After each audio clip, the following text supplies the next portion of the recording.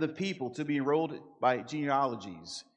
Then I found the book of genealogy of those who came up first, in which I found the following record. These are the people of the province who came up from the captivity of the exiles, whom Nebuchadnezzar, the king of Babylon, had carried away, and who returned Jerusalem and Judea, each in his city. And then it goes into a long list. Heavenly Father, continue to speak to us through your written word this morning.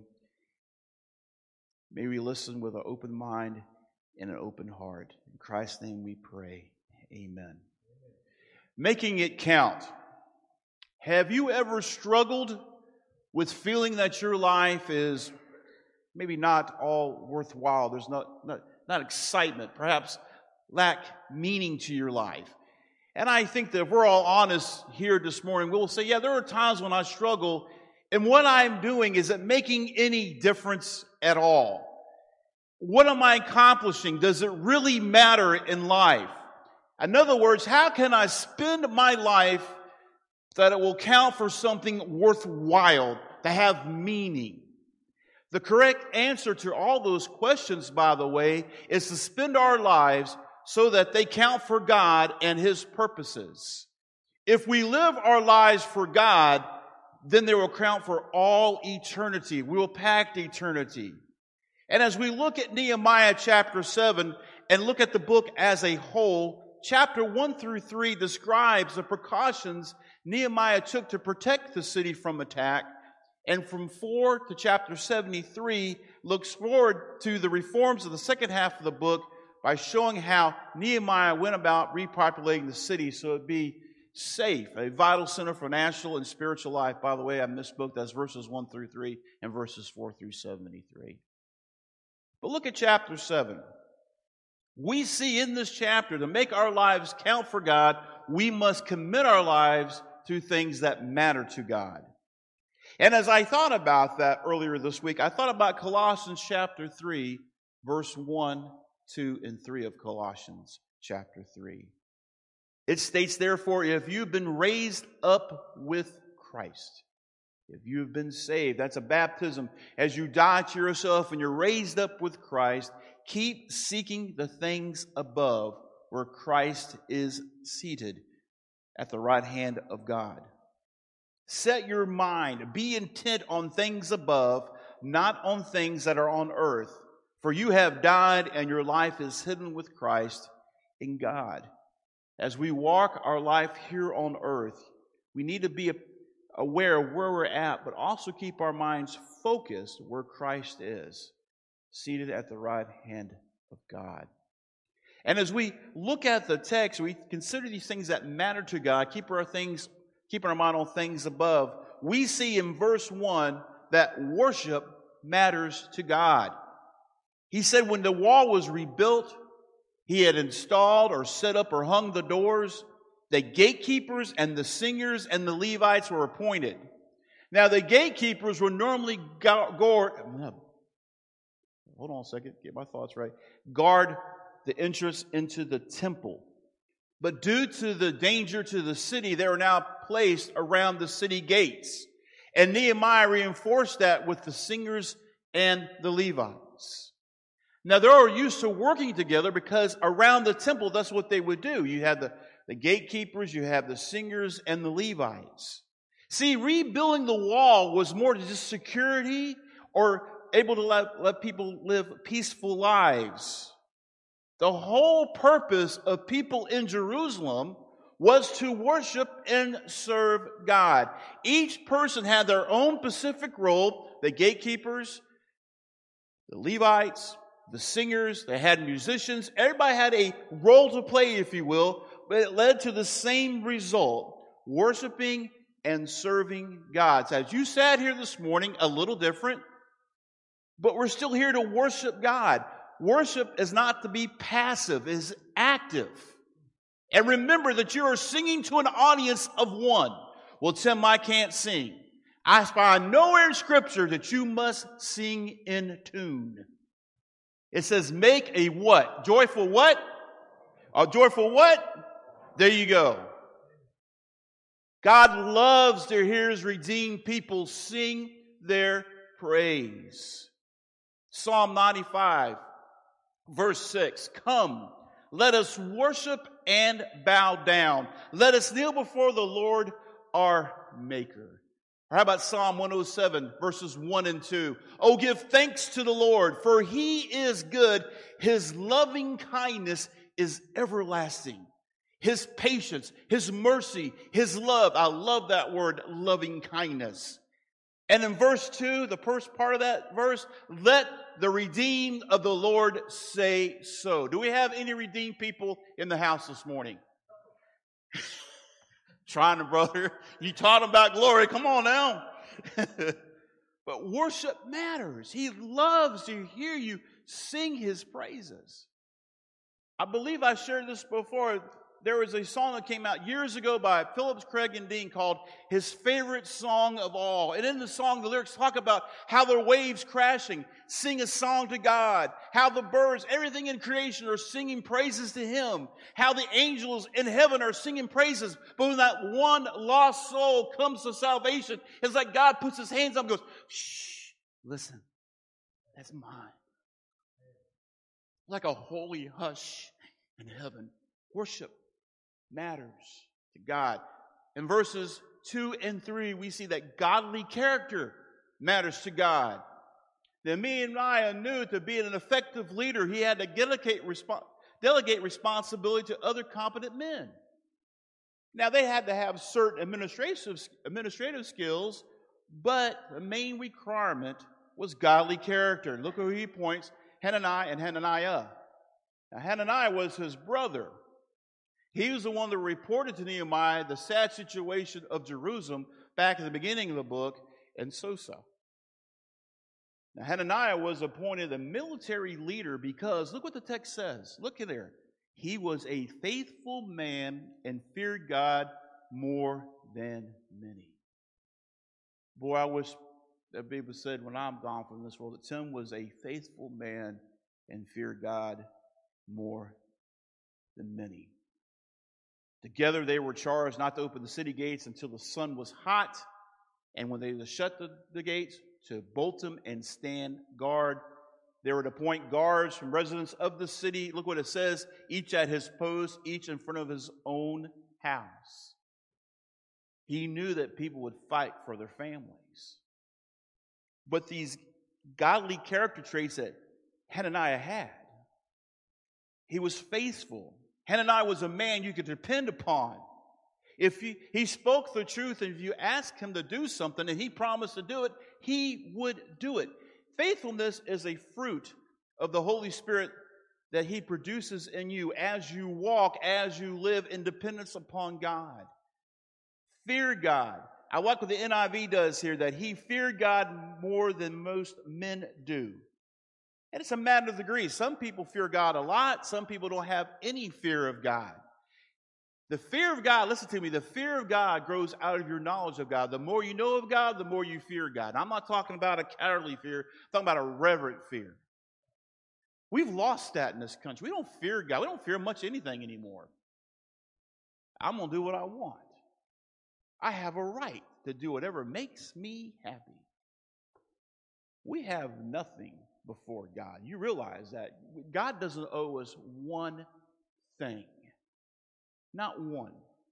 It's only out of his mercy and love that he pours blessings upon us. Here's another trait.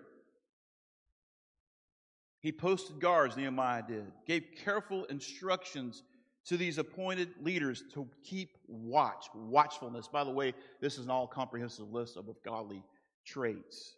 But these are three things I see about this man, Hananiah, in the text. He was to be watchful and protected. And to trust God and also be watchful, those things do not go in opposition to each other.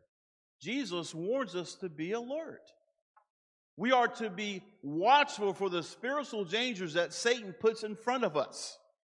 Now think about the text. The walls are in place. The gates are up. They could have kicked back and said, everything's taken care of. See, Nehemiah knew better. The enemy will still attack. In fact, a good enemy will attack you where you think you're the safest.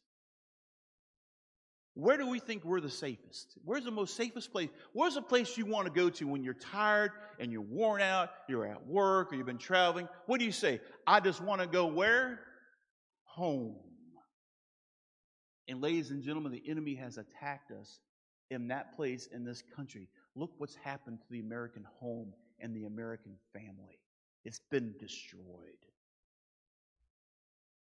Yes, home is a safe place, but we have to guard it. Look what he said in the text. Put a guard in front of his own house to guard it. Yes, the walls are there. Yes, the guards are there. Yes, the gates are in place, but be watchful. And from verses 4 to 73, we find out that people matter to God. Now, I cannot help think about the Sunday school lesson this morning, brother, about this. People are important. Individuals are important to God. The names that you find from verses 4 on down, especially about verse 7 going, all the sons of this, the sons of that, it goes on a long, long list. Probably doesn't mean much to us. We don't know who these people were. But they're important to God. These were people, as you read the text, remember, these are people who had dreams and ambitions and all the things that you experienced. They wanted a safe place for their family. They wanted to be able to worship God. They wanted to do all these things just like you and I. God knows His people by name and lists them all out. Isaiah chapter 43 verse 1, but now, thus says the Lord, your Creator, O Jacob, and He who formed you, O Israel, do not fear, for I have redeemed you. I have called you by name. You are mine. Do not live in fear, dearly beloved. You belong to the living God. Look at Luke chapter 12, verse 6 and 7. Jesus speaking. Are not 5 sparrows sold for 2 cents? Yet not one of them is forgotten before God. Indeed, the very hairs of your head are numbered, or lack thereof. I add that in, that's not in the text. Do not fear, Jesus said. You are more valuable than many sparrows. God has not forgotten about you. He knows you by name. Now, I've spent some time on airplanes, flying. And when you're coming into any major city, you fly over some residential areas, and there you see all these houses. Little piles of stuff, really, what a house is. If you didn't have so much stuff, you wouldn't need a house. You could walk around all the time. But we have these houses. And as I was flying in one night, I thought, God knows who's in that home. He knows the parents, the children. He knows every situation. He knows their names. And He loves them as much as He loves me. And my mind almost exploded. God has all that knowledge. He knows you by name. Families are important to God. Look at the list. Sons of or descendants of. It reminded me that the church is built upon families. In the text in the New Testament, you see the family being the model to do discipleship with. And when the family is strong, the church is strong. It's no wonder why the enemy has attacked families. May I even say this? Families are the primary building block of any society. Our families have been destroyed. Men are important to God.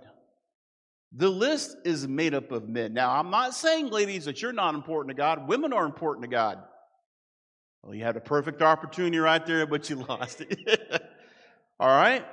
But God has entrusted the leadership of the family and the church to men. Women should not have to take on our responsibilities, men. We need or we must be obedient to God in how we lead our families. And may I take you back to the very beginning of the Bible, Genesis chapter 3. You know what Genesis chapter 3 is? The fall of man. Now, you hear a lot of jokes about this verse, but let me just point out the obvious. Eve's in the garden, and God had told them, everything in this garden is yours. You can eat what you want, but do not partake of the tree of the knowledge of good and evil. Well, Satan shows up on the scene, form of a serpent, and tempts Eve. How good it is. God doesn't want you to eat it because you'll be like Him. He tempts her and she eats it. And then the text says, she gave also to her husband with her, and he ate. Gentlemen, he should have stopped her right then and there, but he didn't. He saw the whole thing go down in front of him. He was right there, the text says. Eve, do not do that. Remember what God told us? No, he ate it. We have a bad habit, gentlemen, of passing the buck. It's not my fault. It's their fault. It's my parents' fault. It's my kids' fault. It's the president's fault. It's Congress's fault. I'm going to say it once, I'll say it again. We have to take personal responsibility and accountability. People are important. And yes, we track numbers in the church, attendance-wise. Those numbers represent a person. May we never forget that each of us in this room have our own baggage, our own struggles, our own things that we're going through. We never know what someone's dealing with. That's why we are commanded to love our brothers and sisters in Christ. In verse 5, we see that your place in God's family history matters to God. He says that God put in his heart to start this genealogy list, to enroll the people in this. If you're a Christian, you belong to the family of God. Ephesians chapter 2, verse 19 and 20. Listen, you are no longer strangers and aliens, but you are fellow citizens with the saints. In the Greek, that word is hagios, holy ones, and are of God's household. That's right. If you're a Christian, you belong to the family. Look around you. Most of you in here, I know, are Christians and believers. No, seriously, look around. Get used to one another. We'll spend all eternity with each other, praising God. Having been built on the foundation of the apostle and prophets, Christ Jesus being the cornerstone. What he's talking about, at every stone building back then, there was a cornerstone that squared up the building, make sure everything was square, and all the weight of that building was on that cornerstone. So Jesus is the cornerstone on which the apostle and the prophets built upon and declared to us. He is our cornerstone. You matter to God. He doesn't just save you and say, okay, you're on your own now. No, he gathers you into the family. He puts brothers and sisters around you who will walk with you, talk with you. You ever wonder why we do Bible study in age groups? Well, obvious reasons. Usually a child can't grab intangible concepts or stuff like that, and we have to put it in language they understand. But it's more than that. It's about you put people together going through life's journey about the same time. And as we go through those life journeys, we can share experiences. Many of you helped Tammy and I go through some things we're going through even now because you've been down that road. And you shared with us how God helped you through those circumstances. This building, we call it the church. This is where people of God meet, but it's not the church. It's just the building. You're the church. The temple of God lives inside you, in your heart. That's where your praise comes from. The temple of God in your heart. Let those praises come from the inside your heart. As you said, would you say bear down on it or bear down on it, let it go?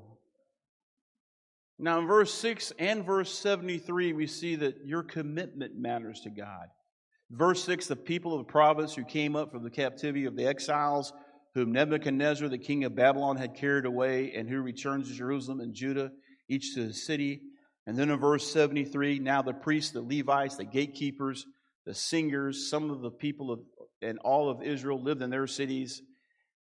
All these people left Babylon, come back. Now, they didn't have buses or cars or mass transit or airplanes. They had to walk hundreds of miles across hostile territory to get back to Jerusalem. It'd been easy for them to kick back and say, you know what?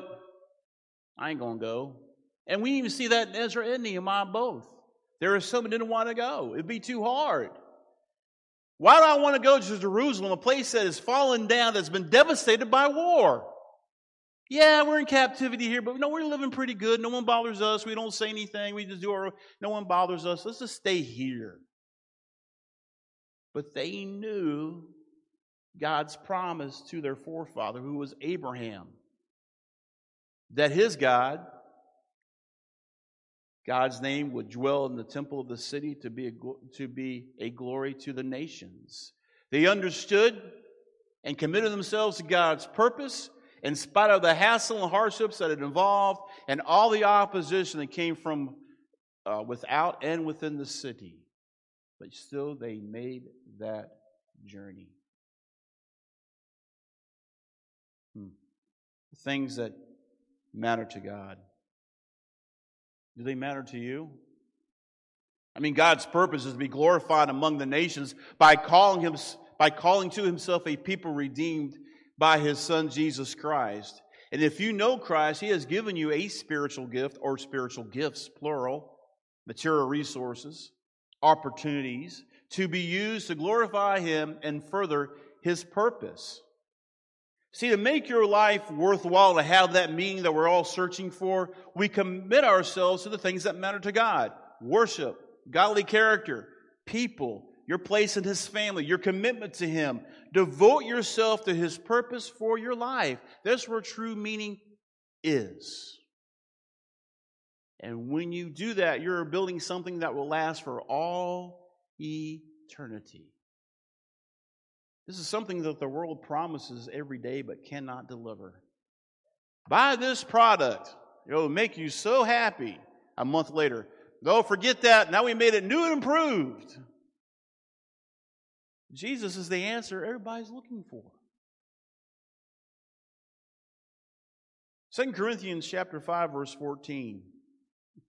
For the love of Christ controls us. And that word control in NIV and the Holman Christian Standard Translation, compel. The love of Christ compels us. The Greek word means to urge or force a person into action. The New English translation leaves us no choice. Christ's love, expressed in his death, is a controlling factor in Paul's life. The love of Christ keeps Paul from living for himself and instead causes him to pour out his life for others. The love of Christ compels us. Tim, why do you do what you do? The love of Christ compels me. What choice do I have? I know sometimes I may seem like a cop-out, but I remember when I was called to ministry. First Baptist Sunset, right down the road. I was doing youth ministry at that time. And the pastor stepped down for medical reasons, and I was filling the pulpit. I was enjoying that. But then reality hit one day. I got up and preached in view of a call and all that. Felt pretty good about it. Went out back, and they took the vote, and I come back in, and then Jeff Jackson looked at me and said these words: "You have unanimously been confirmed that you're going to be our next pastor. What? You want to answer us now, or would you like to pray and get back with us in a week?" And in that moment, I realized one thing. It's like God was speaking to me, saying, use sports analogy, it's bottom of the ninth, it's a full count, you're at the plate. Son, what are you going to do? What else could I say but yes?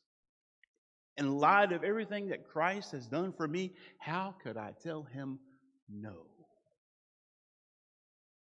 And here I am today. I still struggle, get tongue-tied, as you can tell.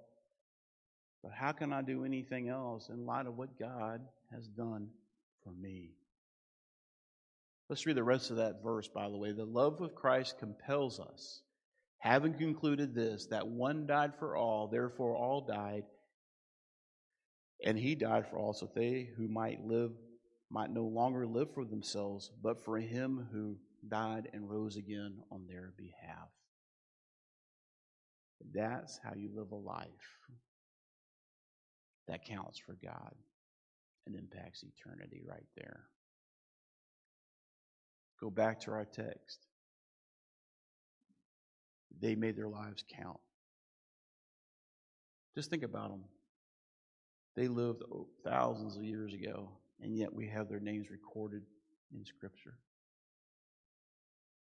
and what they did. I wonder how they respond to that.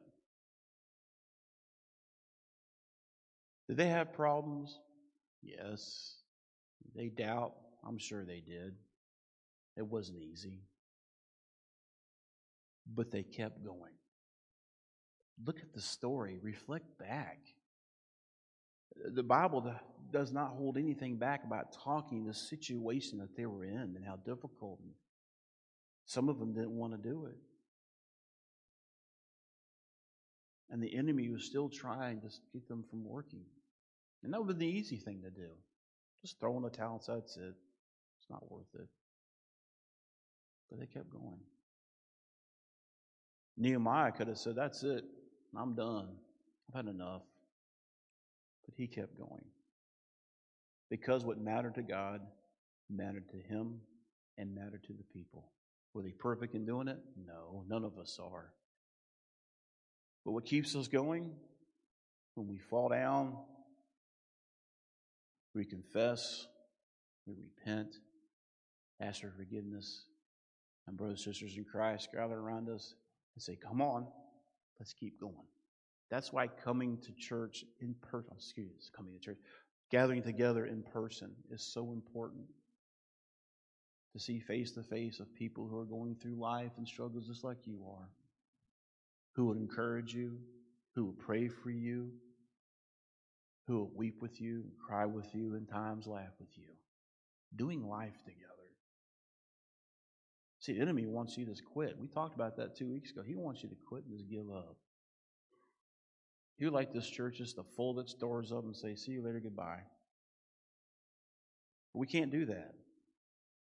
Because you have demonstrated to me that things that matter to God matter to you. Many of you making sacrifices every single day to reach kids that do not belong to you. To do things in the community, to reach out to the lost. I see that. I see you rally around people who lost loved ones. I see you rally around people who need financial help. And the list goes on and on and on and on. It shows me that things that matter to God matter to you. And I want to encourage you to keep going, to keep pressing on. Perhaps you've never given your life to Christ. You will chase everything the world has to offer, but you'll never find it. You need to let go of your pride and say, you know what, I'm tired. I can't continue to do this, Lord. Here I am. Don't wait. You cannot become good enough. Just come as you are. Let Him do the work. He'll clean you up. He'll meet you exactly where you're at. You'll become one of His. You'll become part of the family. Is this church perfect? No. Like I told you before, if it was, and then they called me as pastor, the other one out the window. But you will find some people who truly love God, who truly seek Him out to serve Him. You're not going to find a more sympathetic and loving people right here and right now. If you come, no one's going to laugh at you, make fun of you. We'll come beside you and pray with you. Perhaps you're looking for a place to serve. We serve God through the local body. Local body known here as Forestburg Baptist Church. Is He calling you here to say, yes, I'm going to serve God through this body? God's given you a gift or gifts. I know a lot of you in this room are prayer warriors. I know that for a fact. Seen it. Been a receiving person of those prayers. Some of you have the gift to teach. Some of you have the gift of mercy and love. And the list goes on and on and on. Each of us in this room have different responsibilities. But it all leads to the same ultimate goal: to worship and serve God and declare the gospel to a lost and dying world and to build His kingdom. What is God calling you today? What is He asking of you today? Your relationship with God is never to be static. It's always God calling you, come on, one more step. Come on, one more step. This is like you did when your child was learning to walk. Come on, one more step. And over time, you'll look back and see how far God has brought you. That builds confidence because you know if God took me care of back then, He'll take care of me now and in the future. What a story. God's people who are outnumbered, people surrounded them trying to stop them, and yet what mattered to God mattered to them, and they pressed on because God honored that. What are you going to do with your life? What matters to you? And I'll say this and we'll have a prayer. If something is really important to you, you will find the time to make it part of your schedule and part of your life if it really matters to you. You matter so much to God, He wasn't going to let you die in your sin and your guilt and your shame. No, I'm going to send my Son. Even though not everybody will come to Him, I'm still going to send my Son because I love you too much to watch you die and to spend all eternity without me. Heavenly Father, we thank You for the day. We thank You for Your word. We thank You for reading about how You dealt with Your people so long ago, through all the circumstances and difficult situations they found themselves in. But Father, You never turned Your back on them. You kept walking with them. And I know here today there's many of us, perhaps a lot of us, who are in that path right now that it's getting difficult.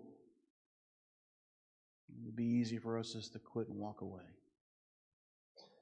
Father, do not let that happen.